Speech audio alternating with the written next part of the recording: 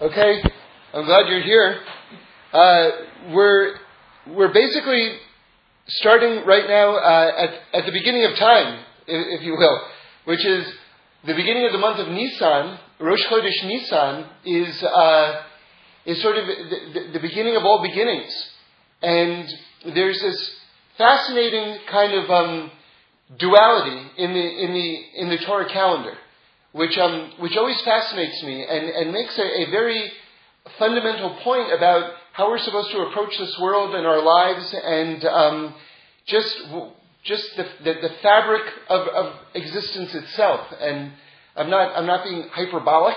I'm actually talking very directly to the point, and that is the concept of the ongoing aspect of beginnings. And let me just give you a few illustrations of where we see this. So, famously, we've got this crazy dynamic where the Jewish New Year begins on the first day of the month of Tishrei. So, oddly, Tishrei is the 7th month of the year. So we celebrate New Year's in the middle of the year. That's, you would admit, a curiosity. New Year should be the first day of the first month of the year, right? Or let's put it another way.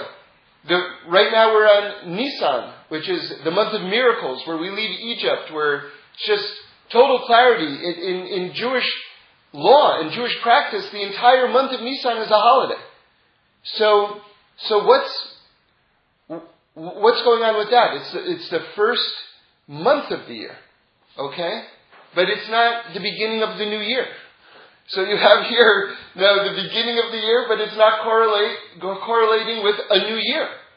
It's just on the calendar of months, on the count of months, it's the first month of the year, but not a new year.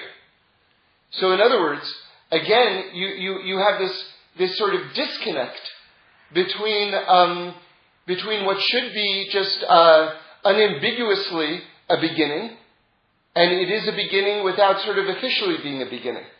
So hopefully I'm not confusing you. But just to review it again, Nisan is the first month of the year, but it doesn't mark the beginning of a new year. And Rosh Hashanah, which takes place in the 7th month of the year, begins a new year, but it's the 7th month of the year. So hopefully it's clear in your head right now. So why? What's the explanation? So I'd like to offer the following explanation, which is that when you get to the middle of something, sometimes we get to the middle of our lives, or we get to the middle of a project, or whatever it is, we feel like we're in the middle of something. We feel like, you know something? It's over. Wherever I am, and that's it. You know, so people tend to give up. And so the Torah is telling us, God is telling us very, very strongly, it's still a beginning. You can begin again at any single moment in your entire life. Every moment is a beginning. And so God is making the hallmarks, the headquarters of beginnings in the middles, in order to drive home this point. And in fact, and it gets deeper than this, in fact, the very first word of the Torah, Breshis, which is famously translated as in the beginning, I heard in the name of Reb Shlomo Karlebach, in the name of Rabbi Shimon Bar Yochai, that Breshis means with beginnings, meaning to say that the Torah and the world was created out of the fabrics of beginnings. With beginnings, God created the heaven and the earth. So every single moment is a beginning. And to give you just my favorite illustration of this, if you draw a line, it looks like a solid substance. But I learned in geometry that a line is actually composed of an infinite series of discrete points. So I'll tell you what that says to me. Let's say you're on a diet, or let's say you're trying to stop doing something that's very hard for you to stop doing. And then let's say you have a bit of a relapse in whatever area of life it is. And so let's say I'm on a diet right now and I'm heading toward the refrigerator. So part of me says, Listen, I'm already heading toward the refrigerator. It's over. I've already made my choice. I'm part of that solid line. I'm locked into this path that I'm on right now. You know? Okay, that's one way of looking at it. But if you actually understand what a line is, that it's an infinite series of discrete points, that the last point is not connected to the previous point, and this point is not connected to the next point. In other words, every single moment is a new beginning. Every single moment signals an opportunity for freedom. Well then, so what if I'm walking toward the refrigerator again? Doesn't matter. Because the step that I took is not connected to the next step that I have to take or not take. I'm free. I'm free. Because every moment is a beginning. That's the point. It's a very real thing. So now you see something. I want to get into the whole construction of the tabernacle, the Mishkan. It says that when we erected this edifice, which is a dwelling place for God, and of course God fills the entire universe and then exists dimensions beyond the universe. But nonetheless, God chose to have sort of a headquarters in this world, a dwelling place in this world. An official sort of address. That's the Mishkan, that's the tabernacle. That's the Holy Temple in Jerusalem. So that was completed on the first day of the month of Nisan. And all the sages say that it was a microcosm of the world, but a microcosm of the perfected world. Now listen to this point. This is just kind of very far out, actually. So how important is this? How important is this? That the Mishkan, this tabernacle, was a microcosm of the perfected world. Not only that, but it was also a microcosm for the perfected human being. Okay, both of those paradigms are addressed in the tabernacle, in the Mishkan.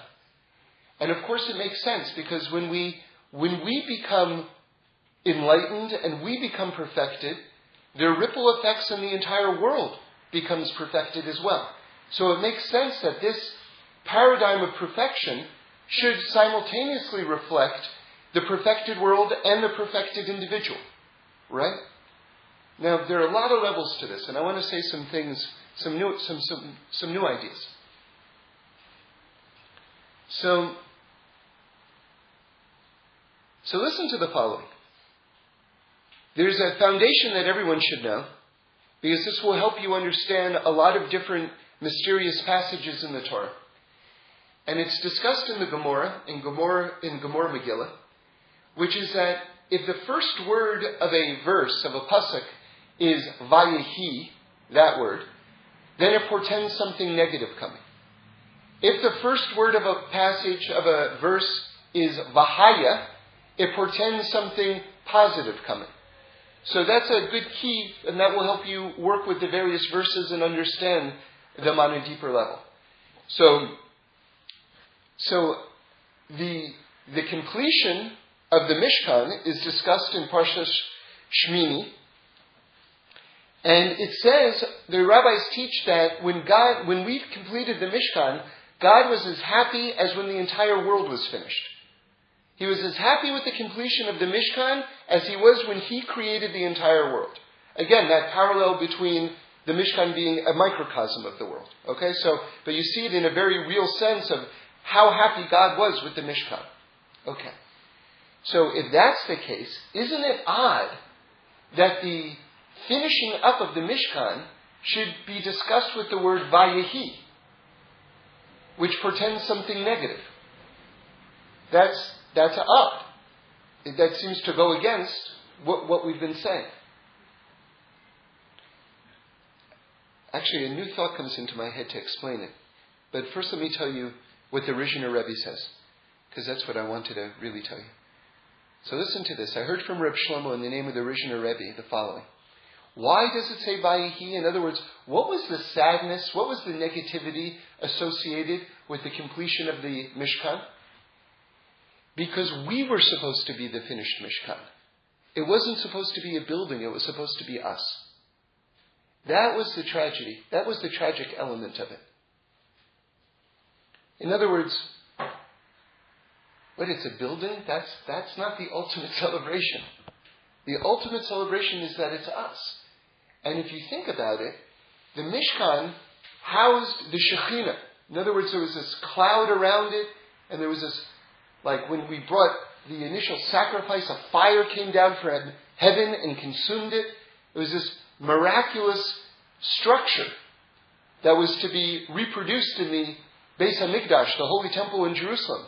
And the Ramban says, very compellingly, that the whole idea of the Mishkan and the Beis HaMikdash was that it should be an ongoing recreation of the Mount Sinai experience, of the receiving of the Torah at Mount Sinai. That wonderment should be expressed on an every single day level, and that you could re-experience those levels of miracles and the receiving of the Torah, because remember, the tablets were housed in the Holy of Holies in the Mishkan, so that you could receive that Mount Sinai receiving of the Torah experience every time you went to the Mishkan. But the point is that the Mishkan was a structure, and you had the Shekhinah, the sort of this revealed aspect of this, however you want to describe it, of godliness was present there. Well, what's a human being? A human being is a structure that has a soul. What is a soul if it's not an aspect of the indwelling presence of God? So you see, the structure of the human being exactly mirrors the structure of the Mishkan. And when we get our act together, we are a Mishkan. And that's what it's supposed to be. That's what we're aiming for. Now listen to this. It's going to return back to that way, by the way. We are going to become authentic Mishkans. And, I heard this in the name of the Sforno, which is, you see, once the Mishkan was established, let's talk a little law right now. Once the Mishkan was established and the Beis HaMikdash was built, you have something called a bamot, right? Or a bama. That's the singular. What that is a mound of earth that you would offer a sacrifice on. Okay?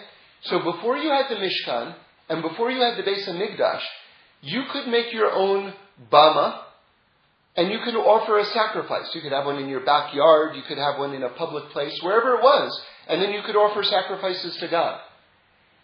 And if you look at in Breshis, the stories of the accounts of the Abraham, Yitzhak, and Yaakov, in their travels, they're making altars and they're offering sacrifices. So that was like that was the way it was done. Once we had a Mishkan or a Beis HaMikdash, those were outlawed. And if you wanted to bring an offering, you had to do it in the centralized, sanctified place. Okay?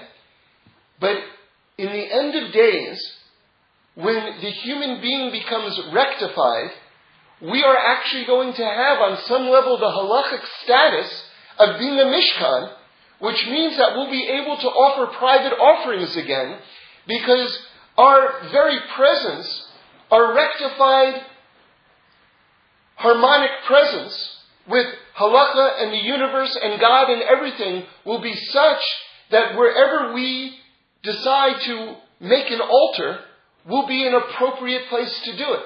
Because we ourselves are going to become Mishkans again. We'll have that status. So that's the direction it's going.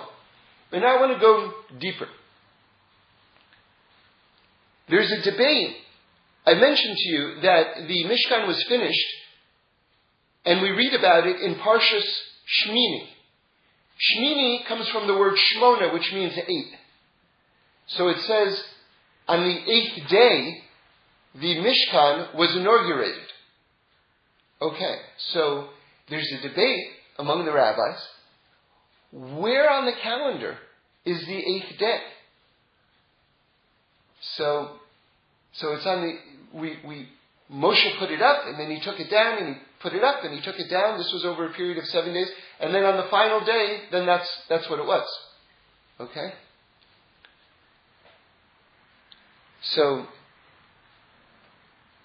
So some say that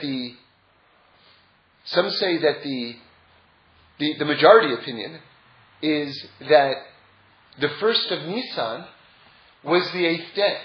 The first of Nisan was the day that it was finished. Okay? Now, that's compelling because we said that the Mishkan is a microcosm of the universe, of the perfected universe. And there's an opinion in the Talmud that the world was actually created, or Adam and Eve were created on the first day of Nisan. Okay, so there's a debate. Was it the first day of Tishrei, which is called Rosh Hashanah, and that's how we celebrate it? Or was it in fact the first day of Nisan? And then there's a deeper kind of thought, which is that, no, they're both right. One was creation in thought, and one was creation in deed. So that starts to get very, very deep. But nonetheless, there's a very strong opinion in the Gemara that it was finished, that the world was created, the finishing of the world was on the first day of Nisan. So that first day was the 8th day. So you have the idea of the beginning and the end correlated. Because what is the whole idea of the 8th day? Like we talk about it a lot. The number 8 in Torah stands for what we call Lamala Min HaTeva, above the natural order. Because 7 always represents nature, the revealed aspects of creation. Right? Remember we were talking about it, that the very first verse of the Torah in Breshis has 7 words. Right? So and the Baal HaTurim brings that down. So that's a significant thing. Meaning that when God is talking about the creation of the world, that's the natural order. So even the very first verse of the Torah expresses itself in the language of 7s. The days of the week, the notes on the musical scale, all these things are 7s. Okay? When we get to the number 8, we're talking about transcendence. Above the natural order, the miraculous order. So what I'm trying to express to you is the following. On the one hand, the Mishkan is finished on the first day of Nisan. On the other hand, that first day of Nisan is the 8th day of the building and the final dedication of the Mishkan itself. So, depending how you look at it, which paradigm you're going by, it's either the beginning of creation, or it's the 8th day, it's the end of creation. So, God begins with a perfect world, and then what happens is we drive it back, we become partners with God toward the realization of that perfection. But that perfection is implanted from the outset. And then we become partners with God in terms of realizing the potential that was initially implanted in creation. Now how do we do that? How do we do that? So there's a lot of parshas, all dealing with the Mishkan. And why? Because the Mishkan is the primary Torah metaphor for constructing the world and for perfecting the world. That's why so much attention is being paid to it. Okay, there's a lot of ink, a lot of chapters are all about this, and the exact construction of it. The number of hooks, the number of planks.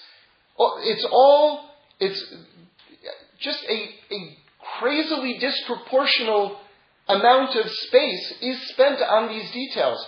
And the reason is because they're not details. God is telling us how to perfect and construct the world.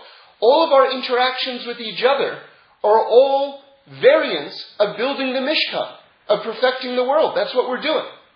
That's all of our interactions. Now listen to this. We have Parshas Truma that's talking about the measurements of the blueprint of the Mishkan, and then the vessels, tetzaveh, the garments that the Kahanim wear, the priests wear, all these things. And then we get to Parshas Vayakhel.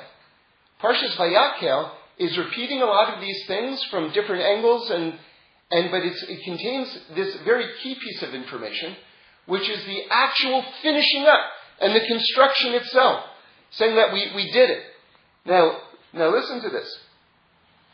It says that the wise men, this is, if you want to see this inside, it's in Shmos, in Exodus, chapter 36, and verse 4.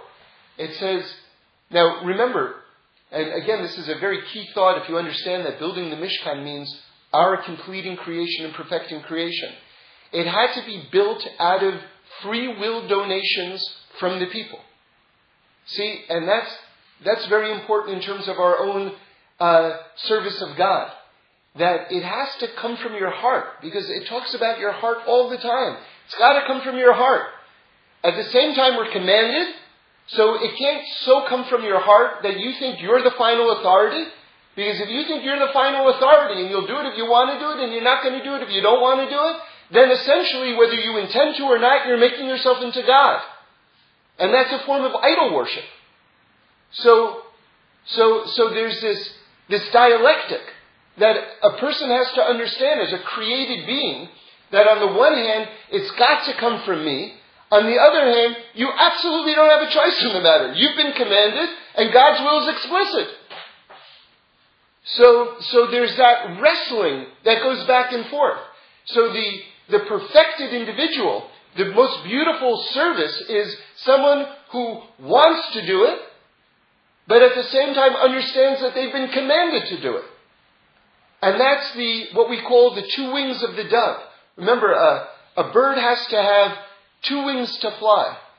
And one wing is Ava, it's love. The other wing is Yira, which means this recognition of the awesomeness of God. And if you have both correlated, then you've got the wings of the dove. Then you can fly. Then you're the created spiritual being that God longs for. So they make a collection. Everyone's got to bring all the things, and they've got to donate all the cash, basically. But, different things to make the Mishkan out of. So there's a big collection that takes place. And they call this the most successful fundraising drive in the history of the Jewish people, right?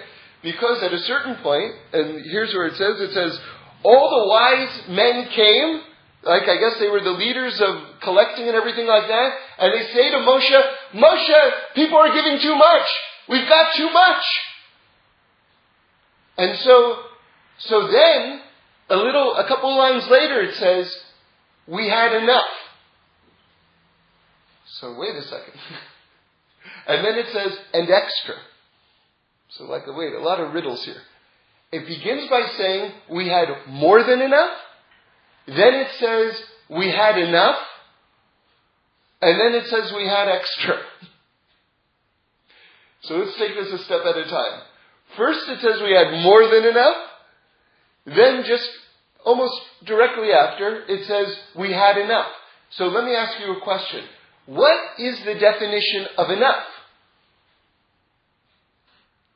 So I'll tell you the answer. According to this, the answer to enough is more than enough.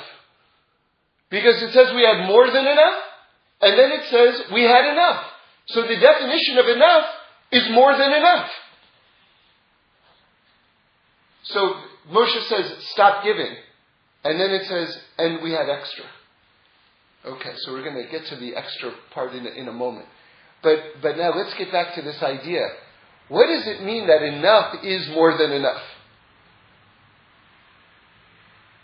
What does it mean that enough, the definition of enough, is more than enough? Well, let's put this back into the language that we've been discussing it. What does it mean to build the Mishkan? To build the Mishkan means to perfect the world, to perfect ourselves. What is enough then? Enough is more than enough. Meaning, how much do you have to give? What is enough? In terms of your efforts, what is enough? More than enough. Meaning, a person has to give, the definition of enough is 110%. That's the definition of enough, is more than enough. A person has to actually go beyond their capacity for that to be called enough. Alright, so that sounds like very strong, like, oh my God, what are you doing to me, you know? But now listen to the next part, okay? The Ramban says, how much more did we have left over? Remember it says that there was extra? He says just the littlest amount extra. So remember, let's set the scene again. The wise men are like running around saying, we have too much, we have too much, we have too much. It sounds like there's, oh my God, like, there's a lot, there's tons of stuff going in, way more than we need. And yet, how much actually was coming in that was over the required amount? The tiniest bit more. Okay, so now let's put all these thoughts together. You see what it is? And everyone's experienced this in their own life, in so many different areas of their life.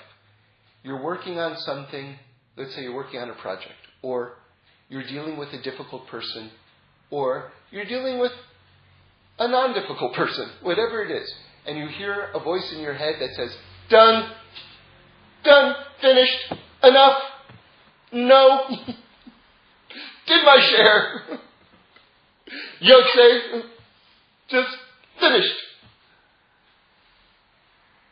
Everyone knows that feeling. You just click off. All right. So now if you do a little bit more than that, after you shut down, and everyone's got a different point in their life where they shut down, if you do a little bit more than that, you create so much light by breaking your Yetzer Hara, by overcoming your negative inclination. At that moment, if you just do a little bit more, you create so much light that the wise men are running around saying, we have too much, we have too much, we have too much. And that's called enough. So in other words, what's required of us in order to build the Mishkan, to perfect the world, to have the amount of capital, net asset, effort of humanity kicking in, that everyone should do as much as they can, whatever their level is, and just take one step beyond that. Take one step beyond that, and there's so much outpouring of light that's going to result in that it's literally going to be the finishing up of the Mishkan. The perfection of the world, the perfection of the individual. Now I want to talk more about what happened on this day, on the first day of Nisan. You see, because the first day of Nisan is the first of the months, and it's actually the first mitzvah that the Jewish people got when we were leaving Egypt. And so you might think, like, it sounds like very kind of unspectacular. The first mitzvah that we get is God says, make a calendar. Like, you know, it's kind of like saying, I want you to have like one of those in-boxes and out-boxes on your desk.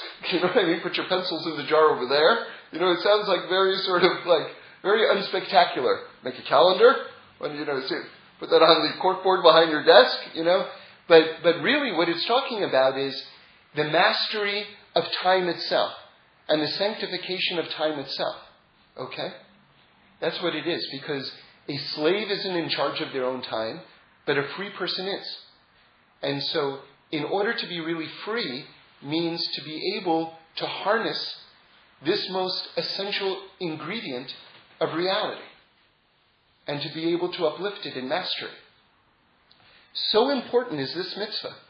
Remember, it's the first mitzvah that we get when we leave Egypt. It's the first mitzvah that we get as the Jewish people. That the very first Rashi in the entire Torah, the word Breshis, asks the following question: why doesn't the entire Torah begin with this mitzvah? I mean, it's huge, this mitzvah. Why doesn't the whole Torah begin with this mitzvah? So the truth is that in the deep discussions of the comparisons between the word Breshis and this mitzvah of sanctifying time, we find out that they're kind of the same idea. They really are the same idea. And Breishis, and by the way, just so you know where I'm going, I'm about to discuss with you a mitzvah, a blessing that we only say once a year, on the flowers of a fruit tree. So that's where we're heading right now, okay?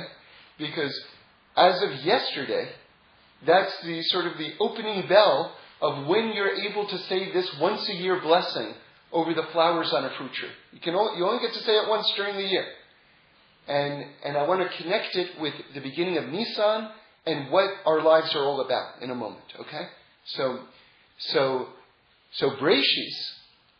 Breishis means, we said, in the beginning, or better, with beginnings, okay?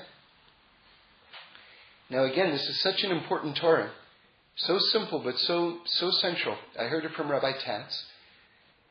Breishis, the very fact that the Torah begins with this word, with beginnings, the word beginnings implies that there's an end. Right? Because beginnings means there's an end. So that's huge. That's huge. That's huge. Because what that's communicating from remember, the Torah is the blueprint of the world. The very first word of the Torah is telling us that we're part of a process. That this is just right now, that what we're experiencing right now is just the beginning of a process. You can't understand your life, you can't understand the world unless you understand this point. And God is telling us, like literally the first word of the first line of the Torah, God is communicating this point to tell you how absolutely central understanding this is. Beginnings means there's an end. This is a process. Okay, so fine. So now, the first day of the month of Nisan, which is again the beginning of time, it's the first day of the first month, and there's an opinion again in the Talmud that the world was created on the first day of the month of Nisan. That's the time where you say this once a year blessing, beginning then, on the flower of a fruit tree. Okay? So I want to read you the blessing. It says, if you've got an Art Scroll prayer book, it's on page 228. And maybe there are different editions of it, but that's where you'll find it. It's blessings of praise and gratitude, blessings over phenomena and events. It's actually just a few blessings underneath the prayer for thunder, if you want to find that. So there are all sorts of great blessings, by the way. There's a blessing that you can say on rainbows, and a blessing that you can say on earthquakes, and a blessing that you can say on unbelievably beautiful people, trees, or fields. You know? On strange-looking people or animals. There's all sorts of amazing... On seeing a king, on seeing an outstanding Torah scholar, all sorts of blessings that we can say. And one of them is upon seeing fruit trees in bloom during the spring. Okay? So it says, Baruch atah Hashem Elokeinu melech haolam, shelo chisar ba'olamo davar. So, chisar, so let me translate that first part of it. Blessed are you, Hashem, our King, our God, King of the universe, for nothing is lacking in His universe. Chisar means something lacking. Like sometimes if we talk about someone who has negative personality traits, we call those chisronos. It's the same word, chisar, to something that's missing. Nothing is missing, and we're going to go back to that in a moment. Nothing is missing from His universe, and He created in it good creatures and good trees to cause mankind pleasure with them. So in other words, the blessing, if you think about it, could have ended, He created in it good creatures and good trees. But then the rabbis are very explicit in telling you what God's intention was. To cause mankind pleasure with them. God wants to make you happy. God wants to give you beautiful things. God wants you to experience pleasure. That's the point. You're being told that outright. You're not deriving that. You're being told that. That's why God is making all this stuff. Today we have so much processed food. Like if you like candy bars, I love Baby Ruth bars, right?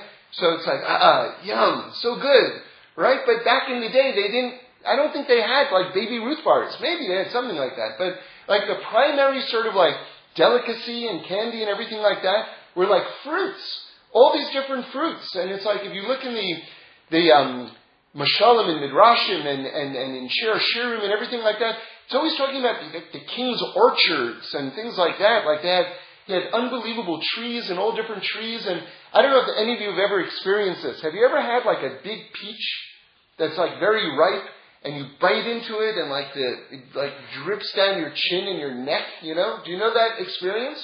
That's because God wants to make you happy.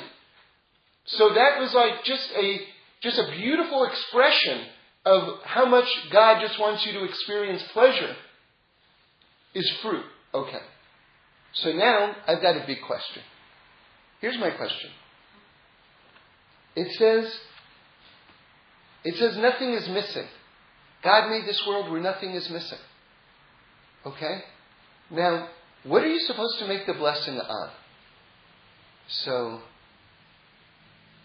it's a flower on a tree that's going to produce fruit. Okay? Well, here's something that's missing. The fruit! Where's the fruit? Isn't the fruit the entire point? There's no fruit! And I'm talking about how everything is there and all the pleasure and everything like that. And the fruit's not there. But what's the point? And this is where it gets deep, and this is so important.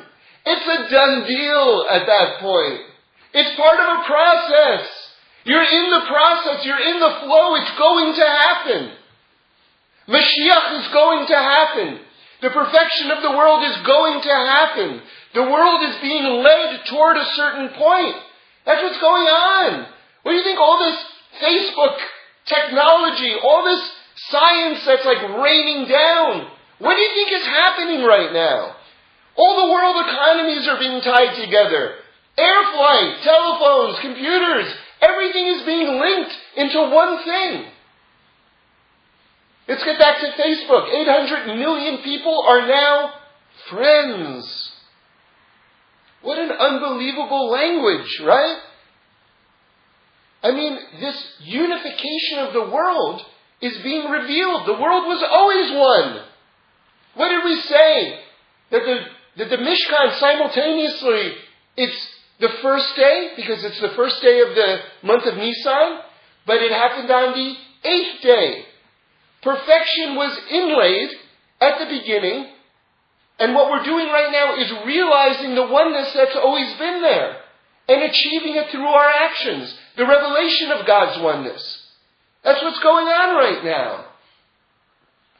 And so when you look at a flower, and you make the blessing that nothing is missing, you're recognizing the fact that you're participating in this process.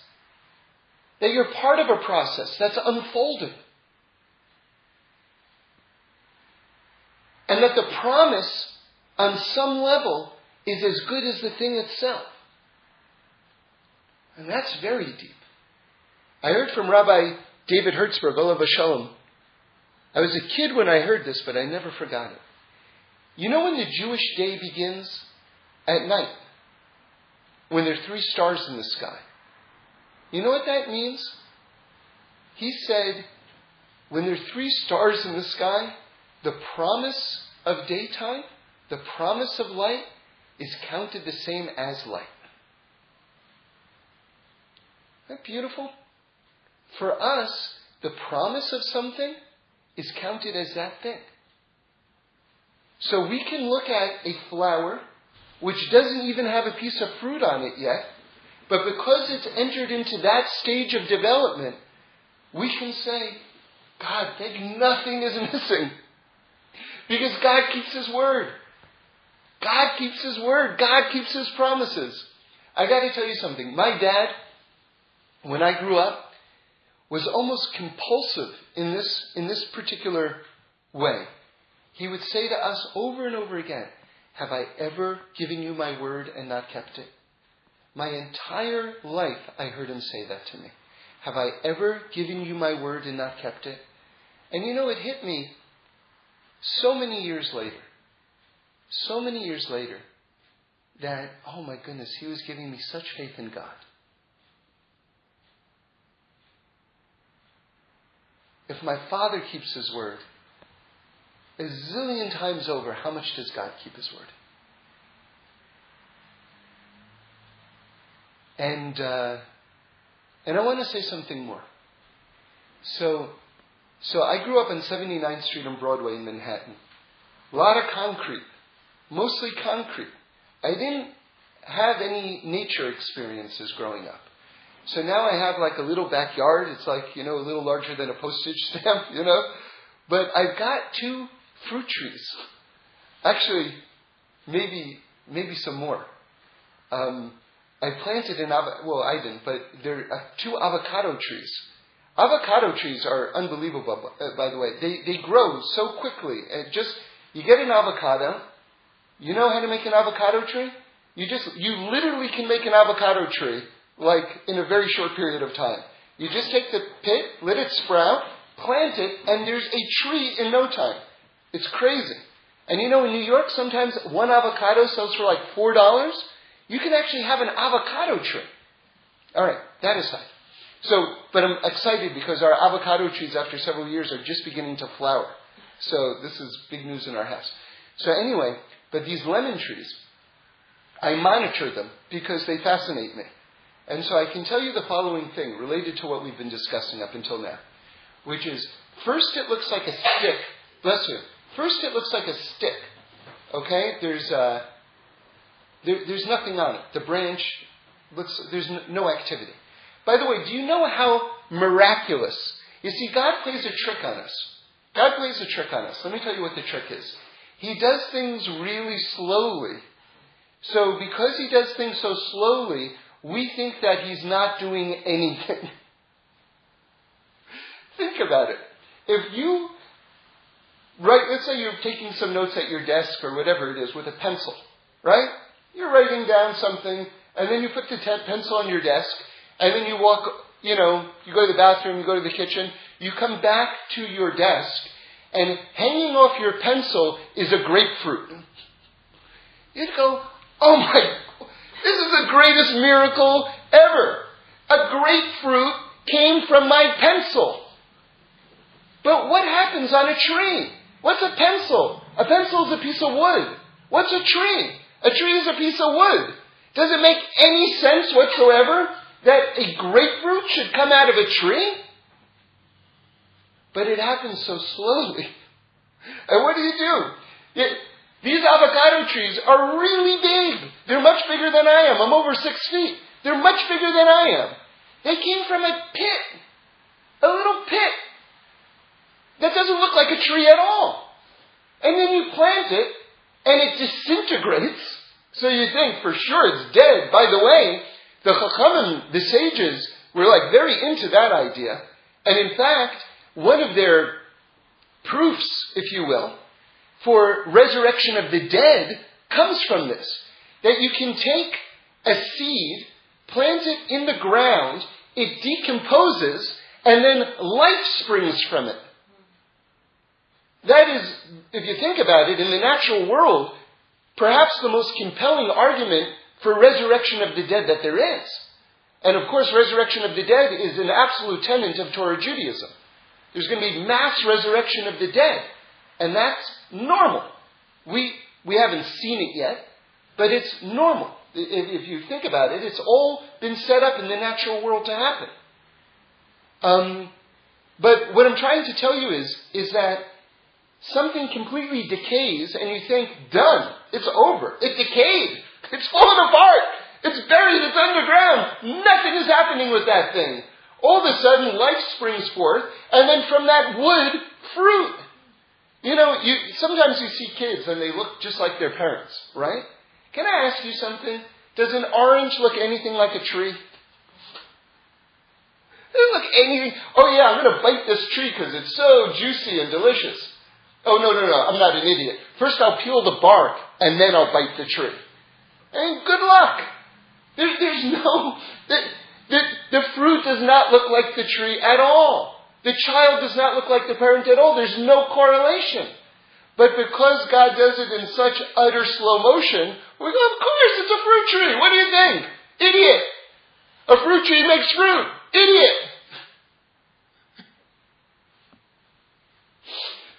Because it happens slowly. So we think that it's normal. Oh, it's slow. Okay, then it's not miraculous. You know, every year, by the way, there's this great correlation on the calendar. We're going to talk about correlations in a bit. On the calendar, something special. Which is that Tu B'Shvat, which is the New Year of Trees, happens always when we read about the splitting of the Red Sea. The splitting of the Red Sea is the ultimate miracle. And it happens at the same time as Tu B'Shvat, which seems to be the opposite of a miracle. It's a total expression of nature. Trees make fruit. That's what it is. So this correlation is opening up our eyes to the miraculousness of that process. But anyway, let me get back to the point. The idea that we're part of this unfolding process, that's time, that's creation itself, and it's heading towards something. So I look at the branch. The branch is just a piece of wood. Nothing is happening with this branch. Then all of a sudden, a flower starts to come. And it's like, wow, it's a flower. This is awesome. Then the flower opens. Wow, that's awesome, because I couldn't tell how beautiful this flower was until it opened. Now it's open and I can see all the colors inside and everything like that. Then there's a stem in the middle. Forgot what it's called. There's a stem in the middle of it. It's a little thicker, just a little bit more pronounced than the other hairs that are sort of coming out of the flower. Sorry, I don't know the exact terms. And then I look at that and I watch that. And then one day, this is a lemon tree, one day, on the tip of that central little stem, there's a little green dot. It wasn't there the day before. And then all of a sudden it's there. And that's the fruit. Or the fetus, if you will. Because we're talking about birth also now. It wasn't there yesterday. But there it is today. I've watched this with my own eyes. And then that develops and it grows and it grows and it grows. And it becomes full. And there's the fruit.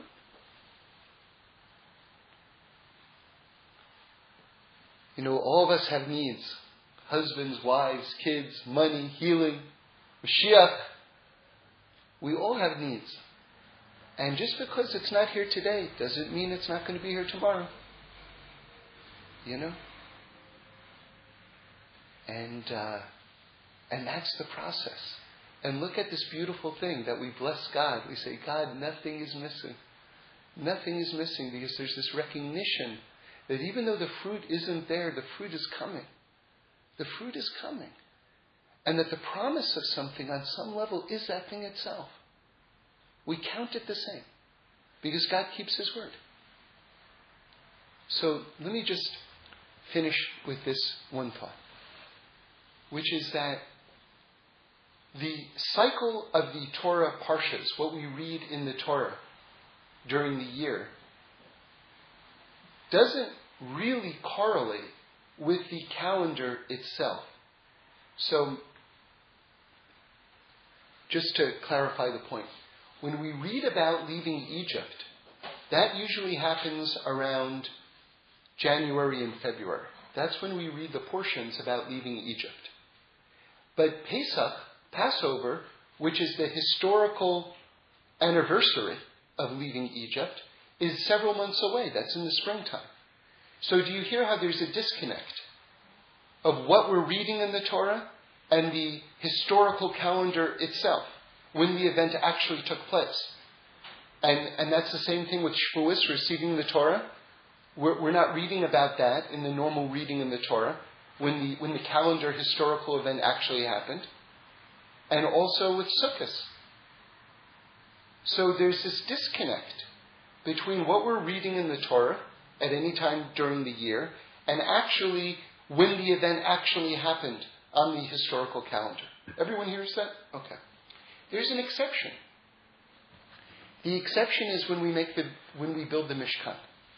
Because right now we're reading about completing the Mishkan, and right now is the beginning of Nisan, when the Mishkan actually was made on the calendar.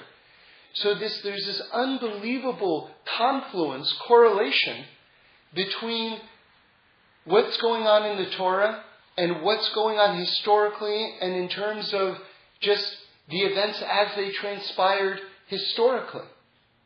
There's this confluence, which means that there's this macro level of harmonizing that's going on with the discussion of these topics, because that's what's going to happen.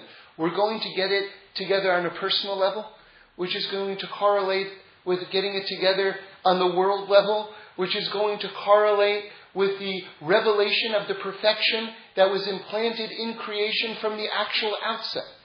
All of these things are going to come together. And not only that, but this is the negative side of it right now. When we celebrate, God willing, we should really openly celebrate Tisha B'Av, which is the destruction of the Beis HaMikdash. We read the book Eicha, that's the book of Lamentations. And the parsha that we always read on the Shabbos before Tisha B'Av is Parshas Devarim, which in the very beginning, opening passages of Devarim, has the word Eicha in it, meaning Lamentations. So again, when it comes to the building of the Beis HaMikdash and the destruction of the Beis HaMikdash, the Torah portion that we're reading correlates with the historical event. And it's not true for any of the holidays, but it is true for the tabernacle. Because that is the ultimate place that we're driving toward. To turn ourselves into tabernacles, to turn the entire world into a mishkan, a revealed dwelling place for God. And so that's why that's really the central the central concept, and why the Torah is spending so much time discussing it. And just for us to know in our own lives that everything that you do, if you can just, when that button goes off in your head, off, done, finished, right? I've given enough. If you just do a little bit extra to break your negative inclination. Doesn't have to be a lot more, just a little bit more. So much light comes. So much light.